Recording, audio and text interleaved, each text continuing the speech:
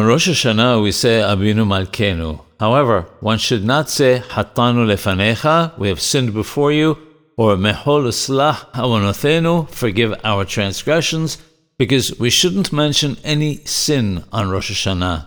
The reason is that we don't want to give any opening to the accuser to speak ill of us. The exception is where we confess silently between the first sets of the shofar, the Meyosheb, in accordance with the opinion of the Arizal.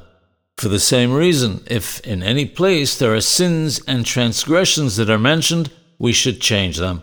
If there are pesukim that make mention of sin, those are permitted, since they're not said as confession, but as part of the prayer.